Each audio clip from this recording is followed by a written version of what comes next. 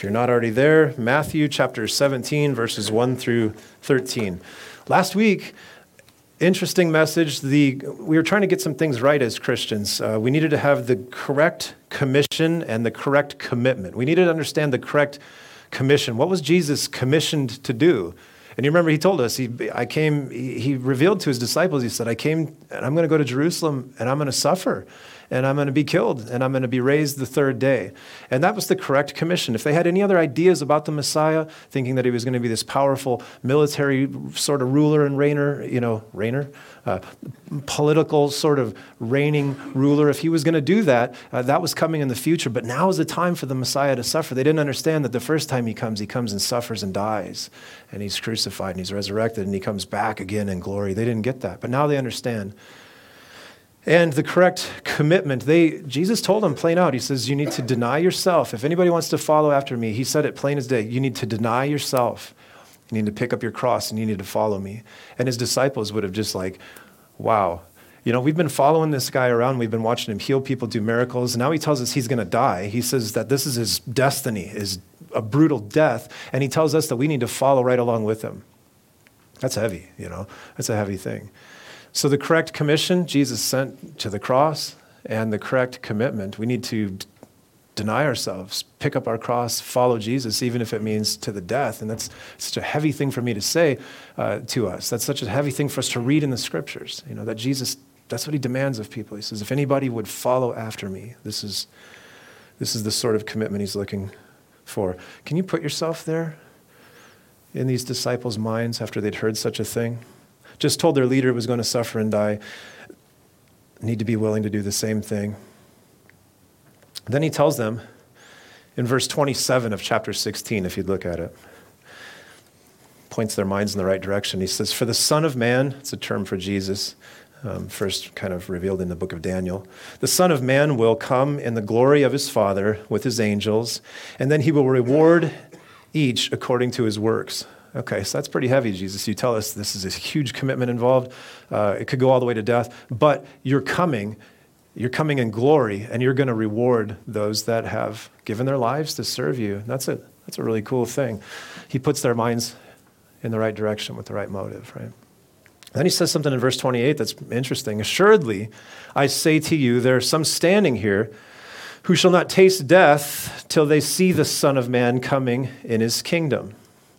Now, these guys would have needed some encouragement probably at this point, some renewal. They've been following Jesus for 2 years. This has been, they've been kind of turned upside down by all of this.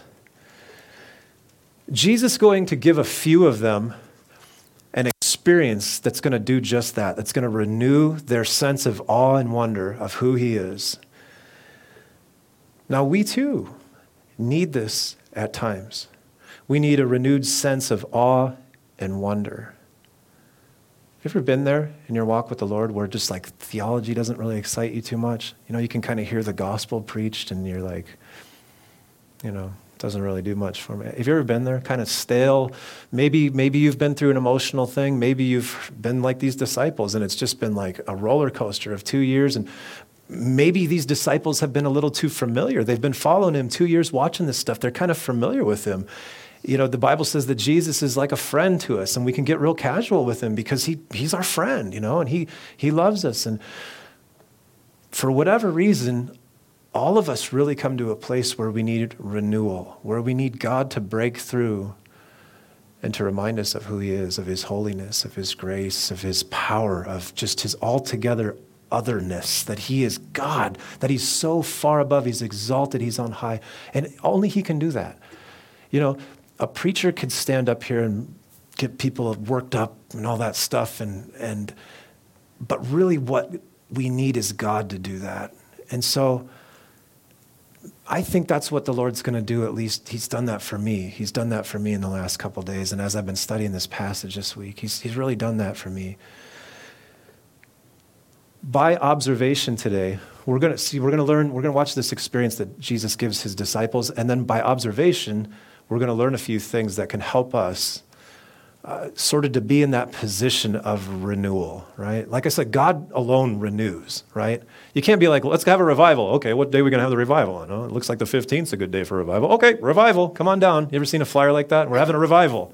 Well, you can whoop people up in the flesh. That's great, and maybe God will get involved with that too. Maybe God will be like, oh, they scheduled it on the 15th. Sure, I'll show up. I'll revive them, But real revival, it comes from the Lord, right? And so as his followers, as his people, I think the best thing we could do is just to be in the position to receive revival, to long for it, to call out for it, to desire it, right? Some of us don't want revival. You're perfectly happy in the rut that you're in.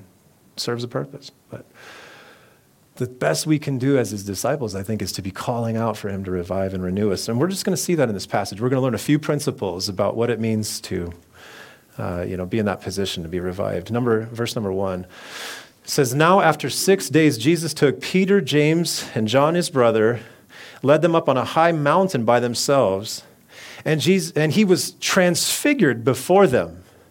His face shone like the sun, and his clothes became white as light. And behold, Moses and Elijah appeared to them, talking with them.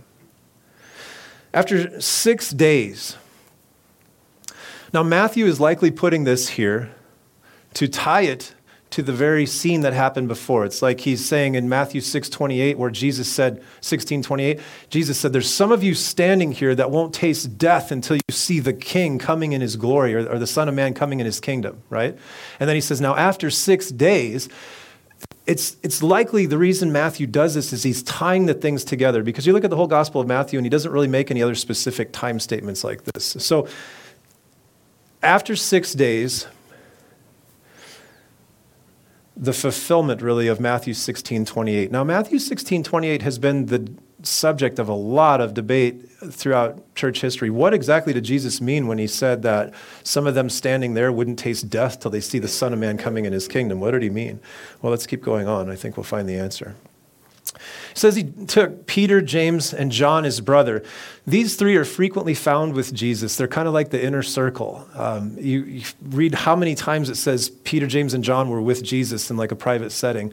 That jumped out to me this week because I've seen by reading that Peter, James, and John make a ton of mistakes in their lives. That's really cool that Peter, James, and John are the inner circle of Jesus Christ, like with them privately all this time. And these are guys that made some serious blunders in their ministries. I don't think there's anything hardly more serious than thinking that you should pray fire down on people and destroy them. You remember when they did that and Jesus was like, you don't know what spirit you're of. You don't even know, what are you doing? How about Peter? Peter denied Jesus 3 times. Peter gets done saying, I would never deny you, Lord, no matter what happened. And by the way, all the disciples said that, right? If you read that carefully, it wasn't just Peter. And they all of them deserted him on the night of his crucifixion. These are Jesus' inner circle. People that have denied Jesus at times, people that have made tremendous mistakes, people that are encouraging to me because I make mistakes, And this tells me that I can be close to Jesus, Making mistakes doesn't qualify you from being close to Jesus. What a relief when he says, I know the spirit is willing, but the flesh is weak. And he leads them up onto a high mountain by themselves. Now, after 6 days, after this week of rest and pondering about Jesus' death, resurrection, what it means to take up the cross, deny self, he takes them up on a high mountain. Now, there's a debate over which mountain this is, of course, right? Is it Mount Tabor or is it Mount Hermon? I'll tell you my opinion if it doesn't. It says that they take him up on a high mountain. Mount Tabor is not a high mountain, right? So most of the scholars that I've read, the archaeologists, they say that this is probably Mount Hermon. Mount Hermon is just northwest of Caesarea Philippi. That's where they were at already. But the scholars will come back and say, well, no, Caesarea Philippi Mount Hermon is such a high mountain that they couldn't be up there without snow gear. It's snow-capped. And then the scholars come back and say, well, but doesn't say they went to the top of the mountain. It says they went to a high mountain. And so if you're ever interested in reading scholarly debates about which mountain this was, pick up some books. It's great reading. Get a coffee, get a tea, go to a rainy day, sit by your fireplace, pipe.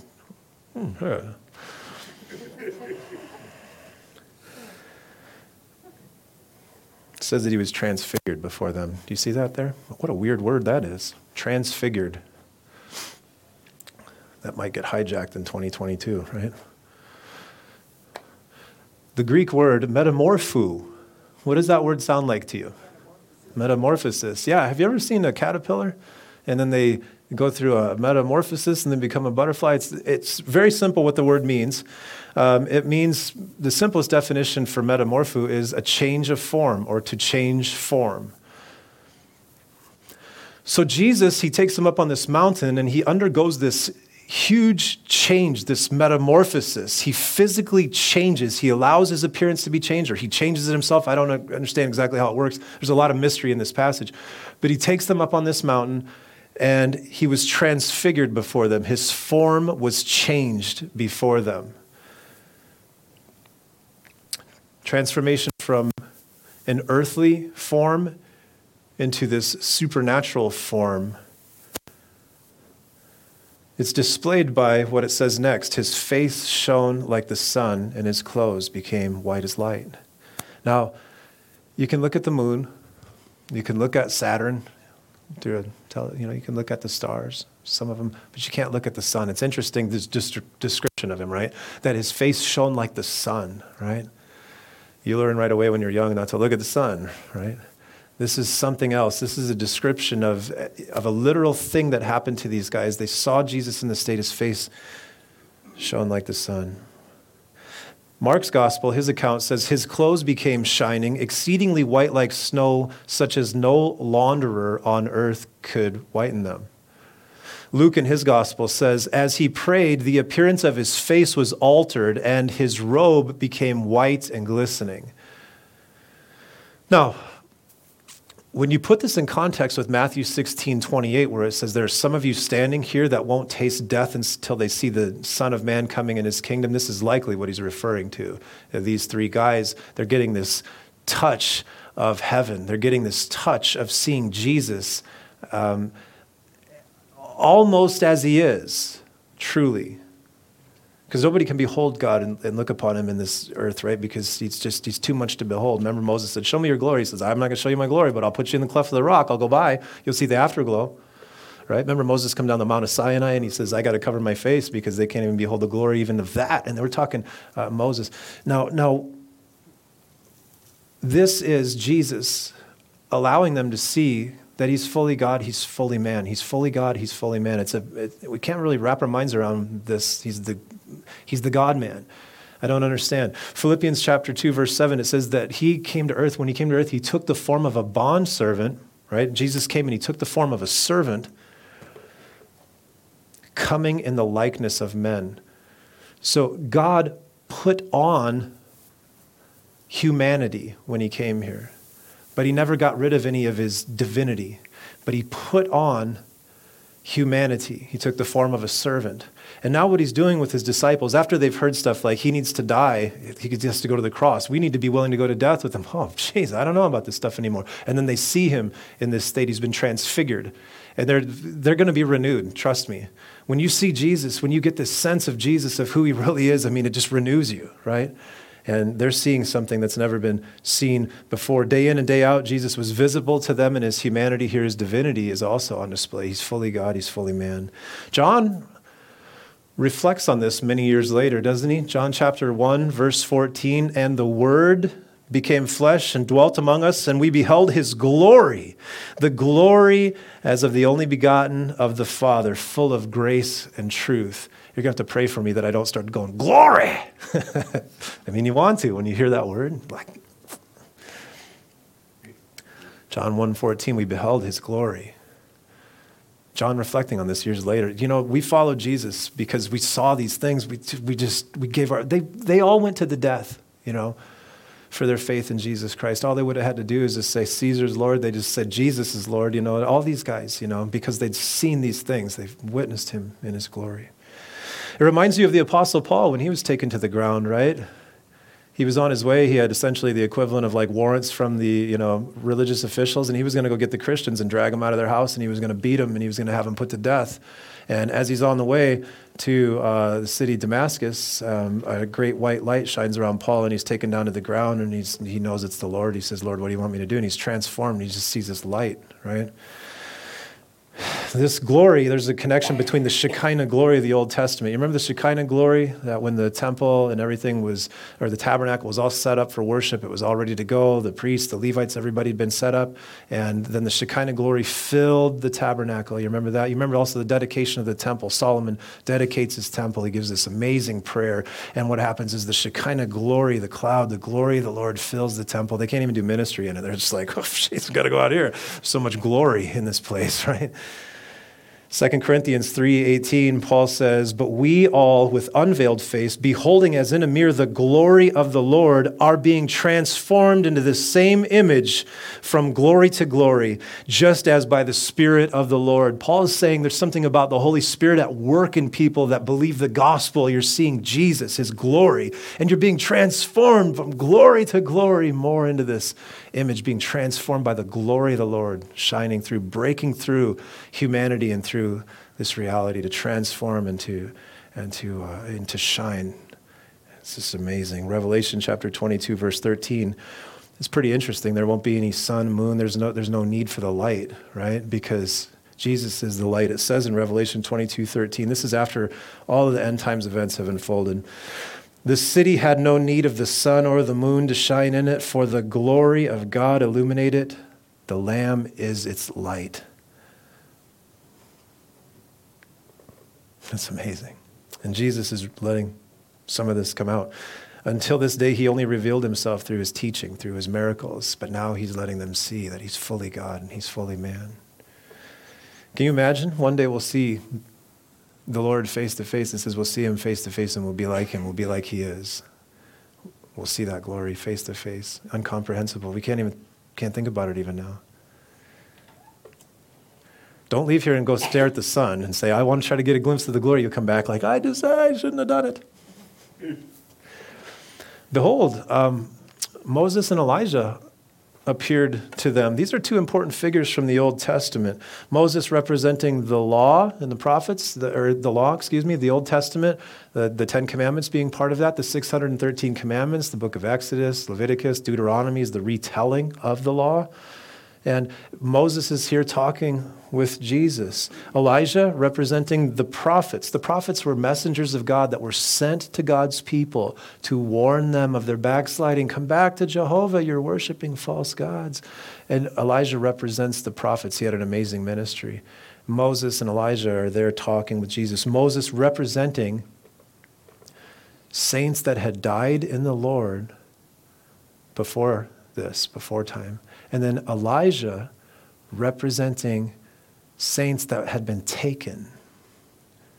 Do you remember, did Elijah experience physical death? Well, he was taken, he was raptured, right?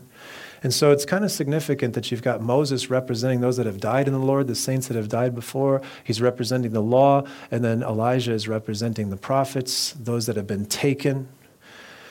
Here we have a picture of what's coming in the kingdom, right?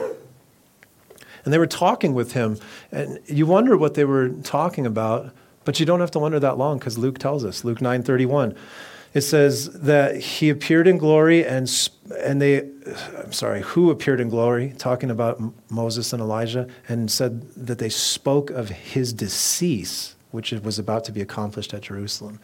So Moses and Elijah are standing there talking with Jesus about the crucifixion. That must have been interesting. You think about all the things that Moses wrote, that there's a prophet coming after me, that's not me, he's greater than I am. All of these ministries of Moses and Elijah pointed towards the Messiah, and here they are standing with him, talking with him about the crucifixion, about the resurrection that's coming. This is fascinating. You wish you could just overhear.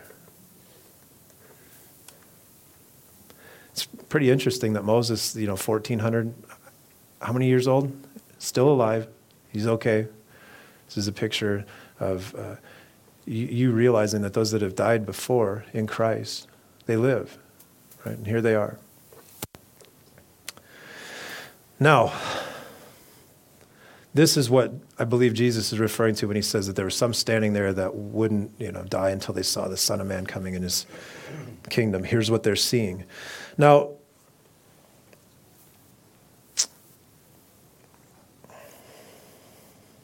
these three are catching a glimpse of the eternal kingdom not the complete fulfillment of it. Okay? There's been a little bit of debate about what the kingdom means in verse 28.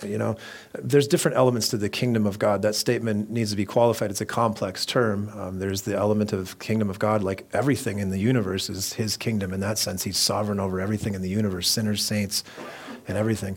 That, in a sense, is the kingdom of God.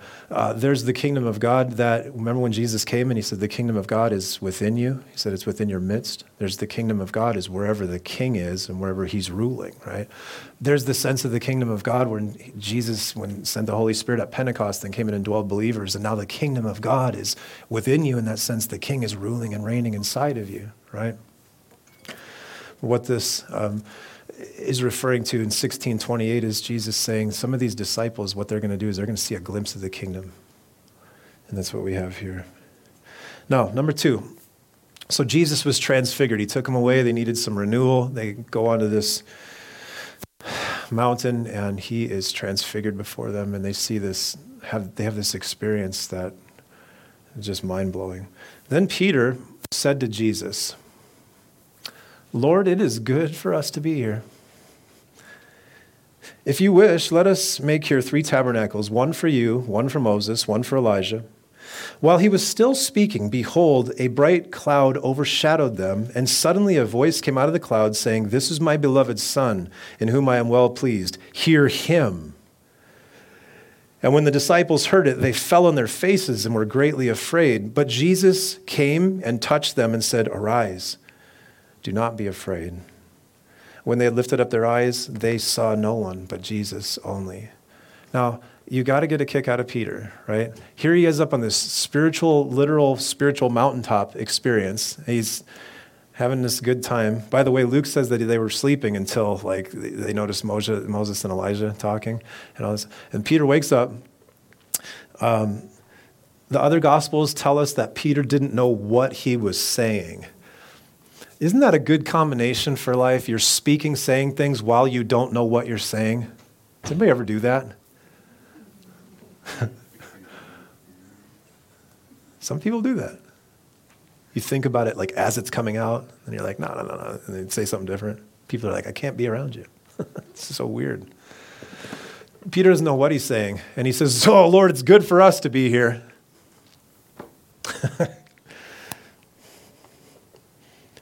It's interesting. It's good for us. What about the other guys that are down on the bottom of the mountain? Like, oh, it's good for us. We're here. No concern for the rest of the 12 at this moment. Just telling Jesus how it is. Jesus, you picked a group of winners right here. I don't know how you pick them, Jesus, but these guys, myself, it's good that we're here.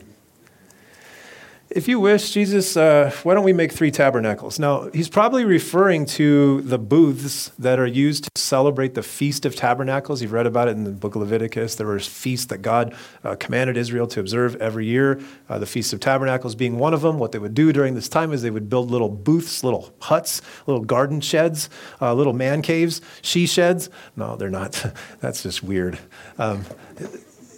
And they would live in them for, a period of time, and what they would do for a week, and what they would do is they would remember the time where they wandered in the wilderness. That's the Feast of Tabernacles. It's a, commemoration of God's faithful provision and leading. And so Peter says, let us make these tabernacles. Now, the reason that Peter says this, not so easily discerned. I'll give you some different things, and then I'll tell you my opinion, as usual, and you can do what you want with it. But he says it nonetheless, and we can tell something by how he gets corrected here. It kind of gives us a clue of what he meant. Some believe, the Feast of Tabernacles was near, and so Peter's saying, I want to celebrate the Feast of Tabernacles here, but I want to do this with Moses and Elijah and Jesus, and let's just all stay up here on this mountaintop, and we can just all be here forever. This is great. That's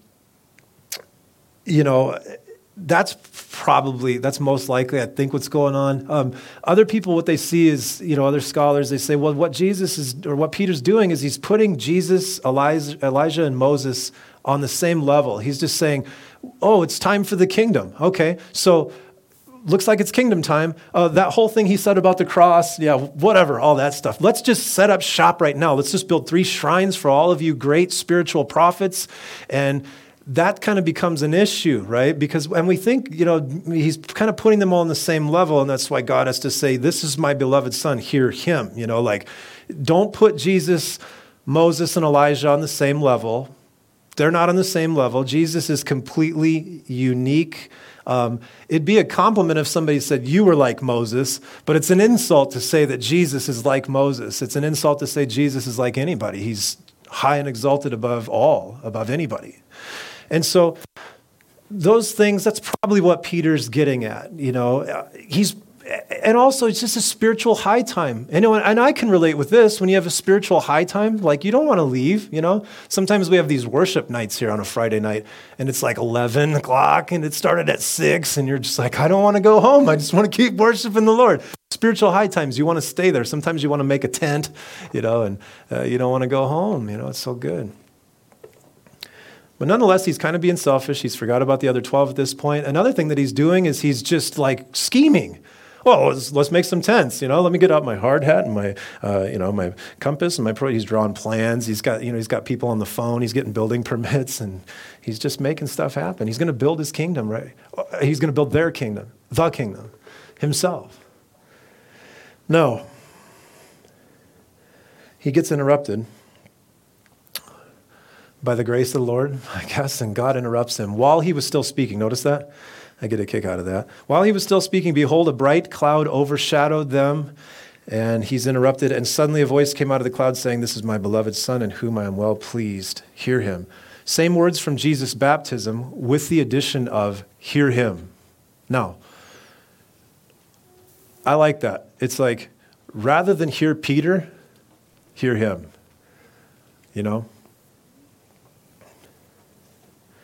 Peter, be quiet and put your eyes upon Jesus. Now, I think there's some application. I said we were going to learn something from some observation here. In this moment that people are having with God, this experience with God, there's a certain sort of thing that happens. We get uncomfortable. And some of us start to talk out of insecurity. You ever been around somebody like that? It's maybe you're that. You're having a moment in the Lord, you're worshiping, and God's moving, and somebody else is wanting to whisper rather than worship. Somebody's wanting to speak when it's time to be speechless. Somebody's trying to build when it's time to behold, right? Somebody's trying to make it happen when they ought to be taken by what is happening. And they refuse to let themselves get renewed because they're so busy and insecure in their mind. God starts to move in their heart, and they start to blurt things out. They don't know what they're saying. And they start to make it happen when they ought to be worshiping, right? They finally get it right. Verse 6, the disciples heard it. They fell on their faces and were greatly afraid. Now, I find it interesting that seeing Jesus in his glory, it wasn't enough to get Peter to stop being busy, right? Maybe he was too familiar with Jesus, right? But then God the Father, this voice comes and says, this is my beloved son. You need to hear him, right? And that's enough to drop them. Common experience when you have an experience with the Lord. That's a common reaction when you have a true experience with the Lord. Isaiah chapter 6, verse 5, he has one. He says, so I said, woe is me, I am undone because I'm a man of unclean lips, and I dwell amongst the people of unclean lips. For my eyes have seen the King, the Lord of hosts. So Isaiah's he had this encounter with God, and he goes, wow, I'm undone, man. I don't even know what to say. I am a man of unclean lips. In other words, I need to shut my mouth. Ezekiel chapter 1, verse 28, like the appearance of a rainbow in a cloud on a rainy day, so was the appearance of the brightness all around it. This was the appearance of the likeness of the glory of the Lord. So when I saw it, I fell on my face, and I heard the Lord speaking, and he goes on. He fell on his face when he had an encounter with the Lord. Revelation chapter 1, verse 17, and when I saw him, I fell at his feet as dead. But he laid his right hand on me, saying to me, don't be afraid, I'm the first and the last. And that's kind of like what happens here. They're on their face, they're trembling in fear. This went from, wow, look at Jesus in his glory. Oh, that's cool. Hey, Jesus, it's good that I'm here. Why don't I just build a couple of tents? We'll stay here forever. It's all good. You know what? Boom. Be quiet, Peter. You ought to be worshiping instead you're whispering. You ought to be speechless instead you're speaking. You ought to be taken by what's going on rather than trying to build. You know what I mean? You should be worshiping the Lord. His presence. You need a renewed sense of the awe and wonder and the holiness and the power and the goodness of God. I can remember the first time I had one of these encounters. Can you remember yours? First time I had one of these encounters, I was sitting with a friend of mine, California, Huntington Beach and Adams, in our 4-bedroom, 5-bedroom, wonderful beach house, a whole bunch of guys living in the house, bunch of ungodly stuff happening, sitting on a couch, sun's coming up, been doing things all night that you wish you could not do and have undone, and talking. And just this wave of conviction came over me. Adam, what have you done to people? What have you done? What are these things that have come out of your mouth? And all this guilt and all this conviction of the holiness of God. My friend next to me, I don't know what was going on with him. He peed his pants. No joke, all over the couch. And it was disgusting. We threw the couch out after that. You'll be glad to know. And I sat there and my mouth was shut. My mouth had been stopped by the Lord. And I just had all this vision of here's what holiness is. God gave me this vision in this moment. And he tied it to music, right? It's interesting how God will speak to you in a way you understand, right? He'll do that. I'm not saying, anything weird by that. But and he shows me with music. He says, Adam, if notes are in tune, they're in tune.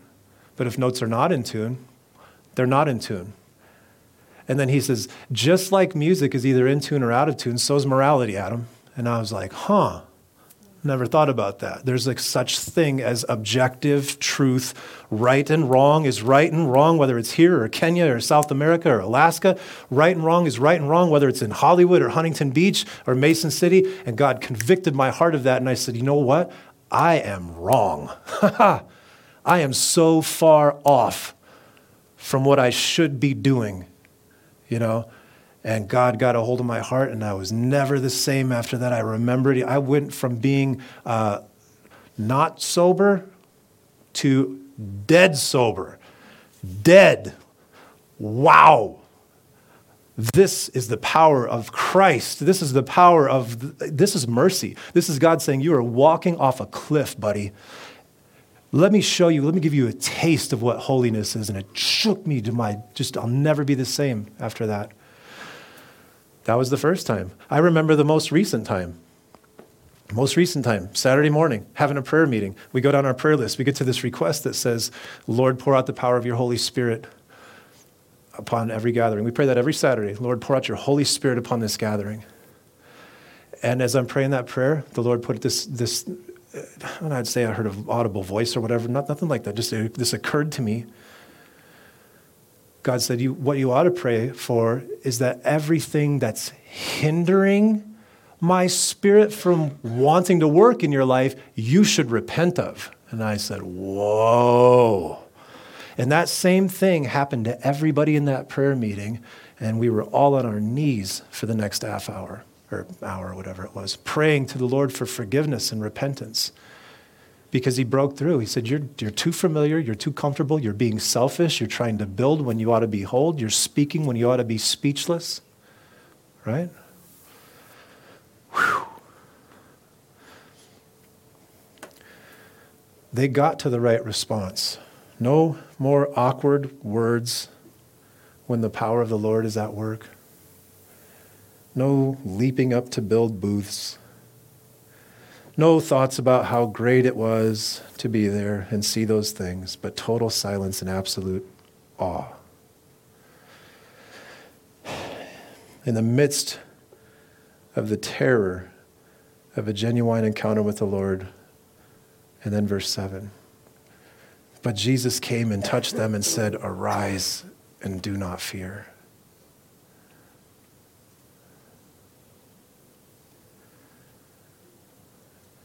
There's a picture of that's kind of how Christianity works, isn't it? You're doing your life, you're doing things. God brings you to your knees. You say, have mercy on me, God. And then right then you experience this voice, arise. Now that you've been taken down, now you can get up. Don't be afraid. Once you fear the Lord, there's nothing else to fear. Until you fear the Lord, you ought to be terrified of the Lord. Once you fear the Lord, there's nothing left to fear. Because the Lord himself, God incarnate, God, fully man, God in the flesh, he looks to those that have been humbled and he says, arise. Don't be fearful. Those are some sweet words. I bet those words were so sweet to those disciples as they're just shaking on the side of this mountain. How comforting. Even if he is to be crucified, even if he is to go to the cross, even if they are to experience death themselves, it's not over. They've seen his glory, and Jesus says, arise. Don't be afraid. Verse 8, when they lifted up their eyes, they saw nobody but Jesus only. Jesus, it's all about you. It's all about you. All this other stuff, and sometimes we need that reminder as Christians. Sometimes we get the law is too out of proportion in our life. The prophets, all this other stuff, Moses, Elijah, good. They all pointed towards Jesus, right? It's all about Jesus, It's not saying the other things aren't important. They're very important. It's all about Jesus. Humble, taken in the holy moment, not scheming or speaking, but silent in worship. Now, as they came down the mountain, verse 9, our last point, Jesus commanded them, saying, tell this vision to no one until the Son of Man is risen from the dead. Oh, are you kidding? I can't tell anybody about this? Oh my gosh.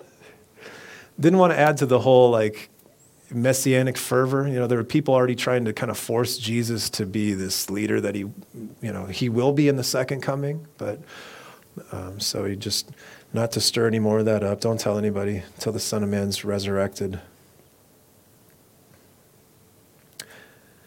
And his disciples asked him, saying, why then do the scribes say that Elijah must come first? Jesus answered and said to them, indeed, Elijah is coming first and will restore all things. But I say to you that Elijah has come already. And they did not know him, but did to him whatever they wished. Likewise, the Son of Man is also about to suffer at their hands. Then the disciples understood that he spoke to them of John the Baptist. This is kind of confusing, but not really if you just take it slow, okay? The disciples are aware of the prophecy in Malachi, right? Are you familiar with it? Malachi chapter 4, verses 5 and 6. Here's what it says. Behold, this is written way before, hundreds of years before. Behold, I will send you Elijah, the prophet, before the coming of the great and dreadful day of the Lord. And he will turn the hearts of the fathers to the children, and the hearts of the children to their fathers, lest I come and strike them with a curse. So Malachi was prophesying that before the day of the Lord, he's going to send Elijah. And so the disciples are like, well, wait a minute. We just saw Elijah, but it looks like the Messiah came first. We've been hanging out with Jesus for 2 years. So was Malachi wrong that Elijah was supposed to come first? Was Malachi wrong? And so they wonder about that. So they're good students of the Bible. They understand that that's what the scriptures say. They heard the scribes tell them. So Jesus affirms Malachi, and he says, indeed, Elijah is coming first before that day. Okay, that day isn't here right now, and Elijah is coming first before that day. I believe you can read about him and another witness in the book of Revelation, that these two witnesses come before the day of the Lord. We can't be dogmatic about who they are exactly. It points towards Moses and Elijah. Some people think there's maybe Enoch, or, there's other people with different views of it. Most likely Moses and Elijah, by the nature of their ministry, plus what's being said here about Elijah. So Jesus is saying, yeah, Malachi's right. Elijah is coming again. But then he just says something interesting. But I say to you, Elijah has come already. Well, he's coming, but he's come already?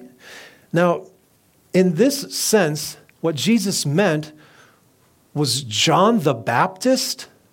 His ministry was in the power and the spirit of Elijah. That's what he means. And Jesus says essentially, a guy that had a ministry just like Elijah with the same thing. He came to restore Israel before the Messiah came the first time. Elijah will come before the Messiah comes the second time. And it's same purpose, to wake people up. He says, John the Baptist came in the spirit of Elijah. And, they did whatever they want. They didn't recognize him. See, the prophecy in Malachi says that the prophet will restore all things. Not did John restore all things? No, they wouldn't respond. In fact, in Matthew chapter 11, verses 14 and 15, it talks about that. It says, if you are willing to receive it, John the Baptist is Elijah to come. They didn't receive it. So the prophecy of Malachi saying Elijah will come and restore all things, he didn't restore all things in the first coming because they didn't receive what John the Baptist was saying, right? So here's how you want to understand that. It's confusing, I get it. John the Baptist ministered like Elijah. They killed him. Elijah literally is coming again before the second coming, and he will have a ministry of restoration, turning people's hearts back to the Lord. And so they wanted to know that question after this thing. That's a good thing. Have a spiritual experience, start coming down the mountain, ask spiritual questions about scriptures. Sounds like a nice day. Now, verse 13, it says, oh yeah, we get it. He's talking about John the Baptist. Got it. And then Jesus says in there too that likewise he'll suffer in that same sort of way.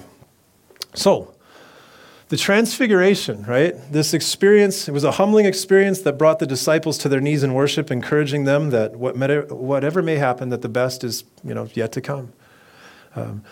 Jesus gave them this hard news, and then he shows them who he is. They have this experience. They're too familiar, too comfortable with Jesus. God brings them to their knees. They worship. Jesus lifts them up. I think a good application for this is just today. Do you relate with Peter? Every time that the Lord's trying to do something, you get nervous. You're trying to plan and scheme and build, and you don't like it. You don't like it when God's trying to, it makes you uncomfortable. So you take matters into your own hands in some way or another. There's a good application right there. Just to allow, this is a good one for me. Sometimes it's really good to allow your mouth to just be shut. And I'm not trying to be hard on anybody else here. I'm saying that's good for me. That's really good for me. Sometimes I need to stop trying to build my own kingdom and just be taken with the fact of what God is doing, I need that restored. God, give us a glimpse of who you are when we're being selfish like Peter, saying it's good for us to be here. God, give us a glimpse of who you are when we're confused about who Jesus is. Is he like Moses and Elijah? God, give us a glimpse of who you are when I'm speaking, when I ought to be speechless.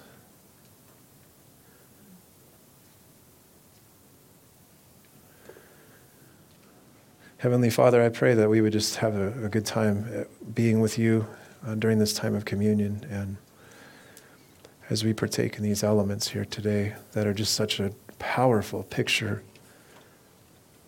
of what you did for us. Lord, bless this time by your Spirit, I pray. Have your will and have your way. In Jesus' name, amen.